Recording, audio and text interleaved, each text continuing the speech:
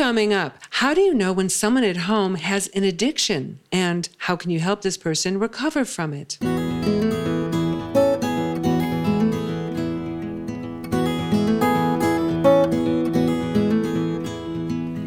Welcome, everybody, to At Home in Jerusalem, the podcast on Aish.com. I'm Heather Dean, and this is the place where each week a well-known scholar drops by for a visit and shares important insights from the Torah that will make home life better.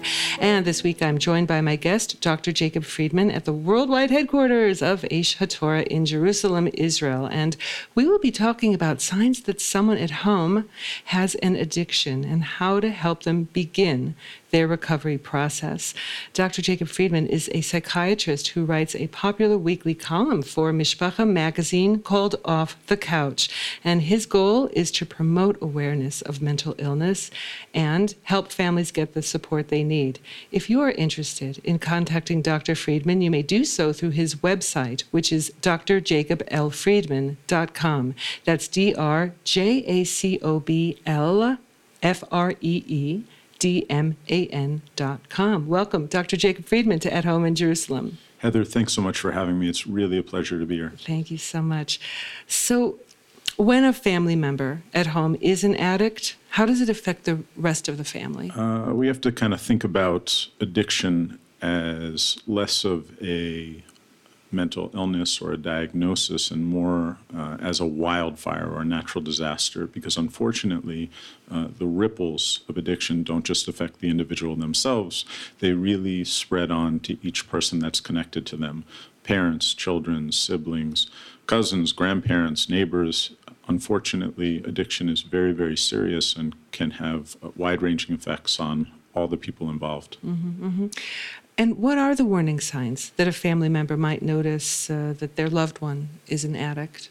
So most of the time we think about a change in behavior due to a substance of abuse. So specifically we're thinking about deviance in substance abuse. So a person is perhaps having an extra drink at the table when everybody else had one beer, they're having 2, 3, or 4.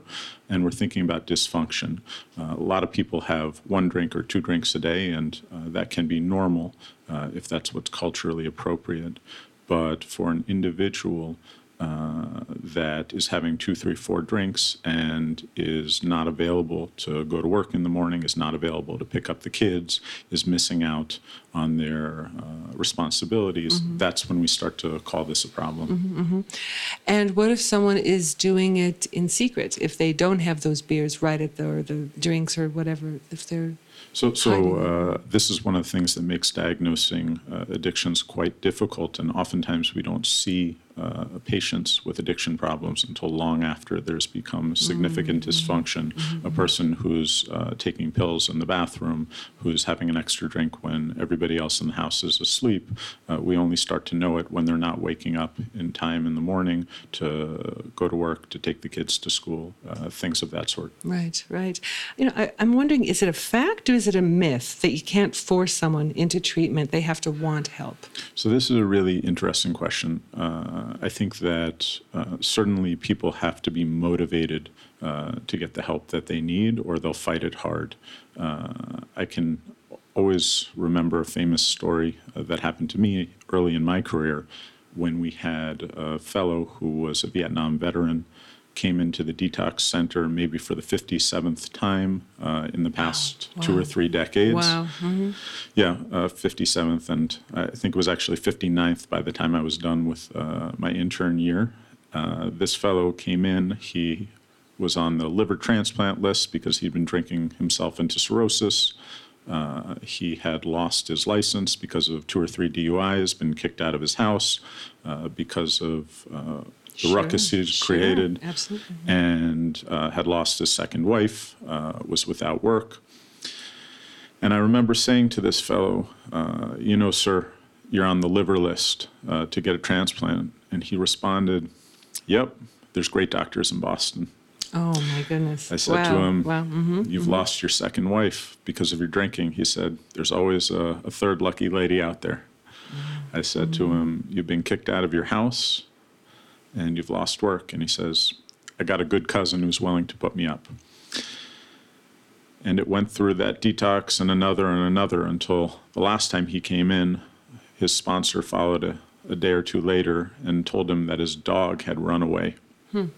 And he said, "Oh my God, my dog ran away. I really have a problem. I need some help, Dr. Friedman." Right. So I was so impressed, and I'll always remember this story because it wasn't the question of him having lost his license, getting ready to lose his liver, lost his job, his wife, his house. But when he lost his dog, then he had a problem, and he was ready to find sobriety. So that was his rock bottom. So there's a concept called motivational interviewing, which is an idea in the treatment of substance abuse where we have to help our patients find their own motivation.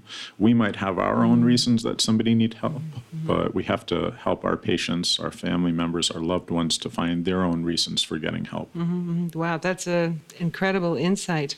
It is worth saying also that there is mandated treatment in some states in the United States. So specifically in Massachusetts, there's what's called a Section 35.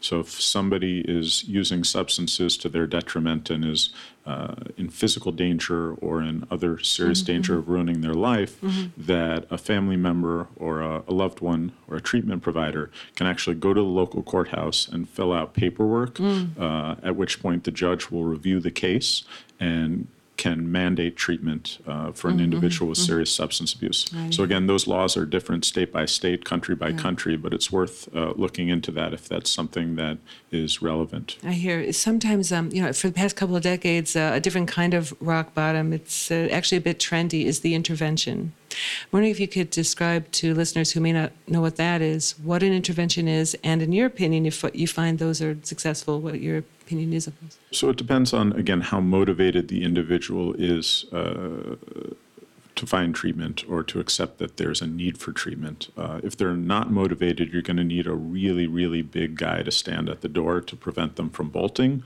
If they are motivated, you might be able to make it happen a bit easier. I think that the advantages of an intervention are having all of the loved ones and relevant parties available to tell the individual how important their sobriety is for the family, and that having again, a substance abuse problem has wide-ranging effects. When everybody's in the room, to be very clear about what's going on, it can help a person to find the motivation. In the same sense, though, sometimes those confrontations can lead to difficult things, specifically when the affected individual is actually under the influence at that time. Wow. And what could happen in your experience? Broken stuff. Wow. Body parts, broken body parts. Heaven forbid. Right. Just being honest. Oh, okay. Well, honesty is very, very important. I'm also wondering, from your experience, what are the most successful ways or methods to help a loved one begin their recovery process? Absolutely. So I'm a big believer in concrete steps. So, for example, this fellow that we talked about a little while ago wasn't willing to go ahead and to do a 90-day rehab program, but he was willing to cut out his before breakfast eye-opener. So he said, "I ain't going to drink in the morning, Dr. Friedman. That I can commit to." And I thought that was a very good goal, but I wanted to be even more concrete with him and to set him achievable goals. Because again, this was a fellow who was in his 59th detox in a couple of decades. So I said to him, "You know what, if you can just go ahead and not have an eye-opener for 3 straight days, that would be fantastic. And then let me know how you're doing on day number 3. Did you make it?" And from that point, we were able to add on more things. He was able to go to morning AA meetings. He was able to go ahead and to take a medication that would decrease his cravings. He was able to engage in a program, but it was one that was on his terms, because I think that forcing folks to do programs when they're not motivated can go ahead and lead to both necessary and unnecessary conflicts. Wow. I know there are going to be listeners who want to know whatever happened to Mr. 5759. So again, I'm no longer in the States, but I checked back in, and over the course of my 4 years of training, he didn't come back except once to visit a friend of his who was in detox and to try and provide him with the support that had been tremendously helpful for him during his own stays. Okay, so we can end on a pretty good note there. Just want to thank you so much for speaking with us today about when addiction hits home. Dr. Jacob Friedman. Mamish, a pleasure. Thank you so much, Heather. I really appreciate it. Thanks. And there are many excellent articles about families and addiction on aish.com, so check them out. And thanks for listening.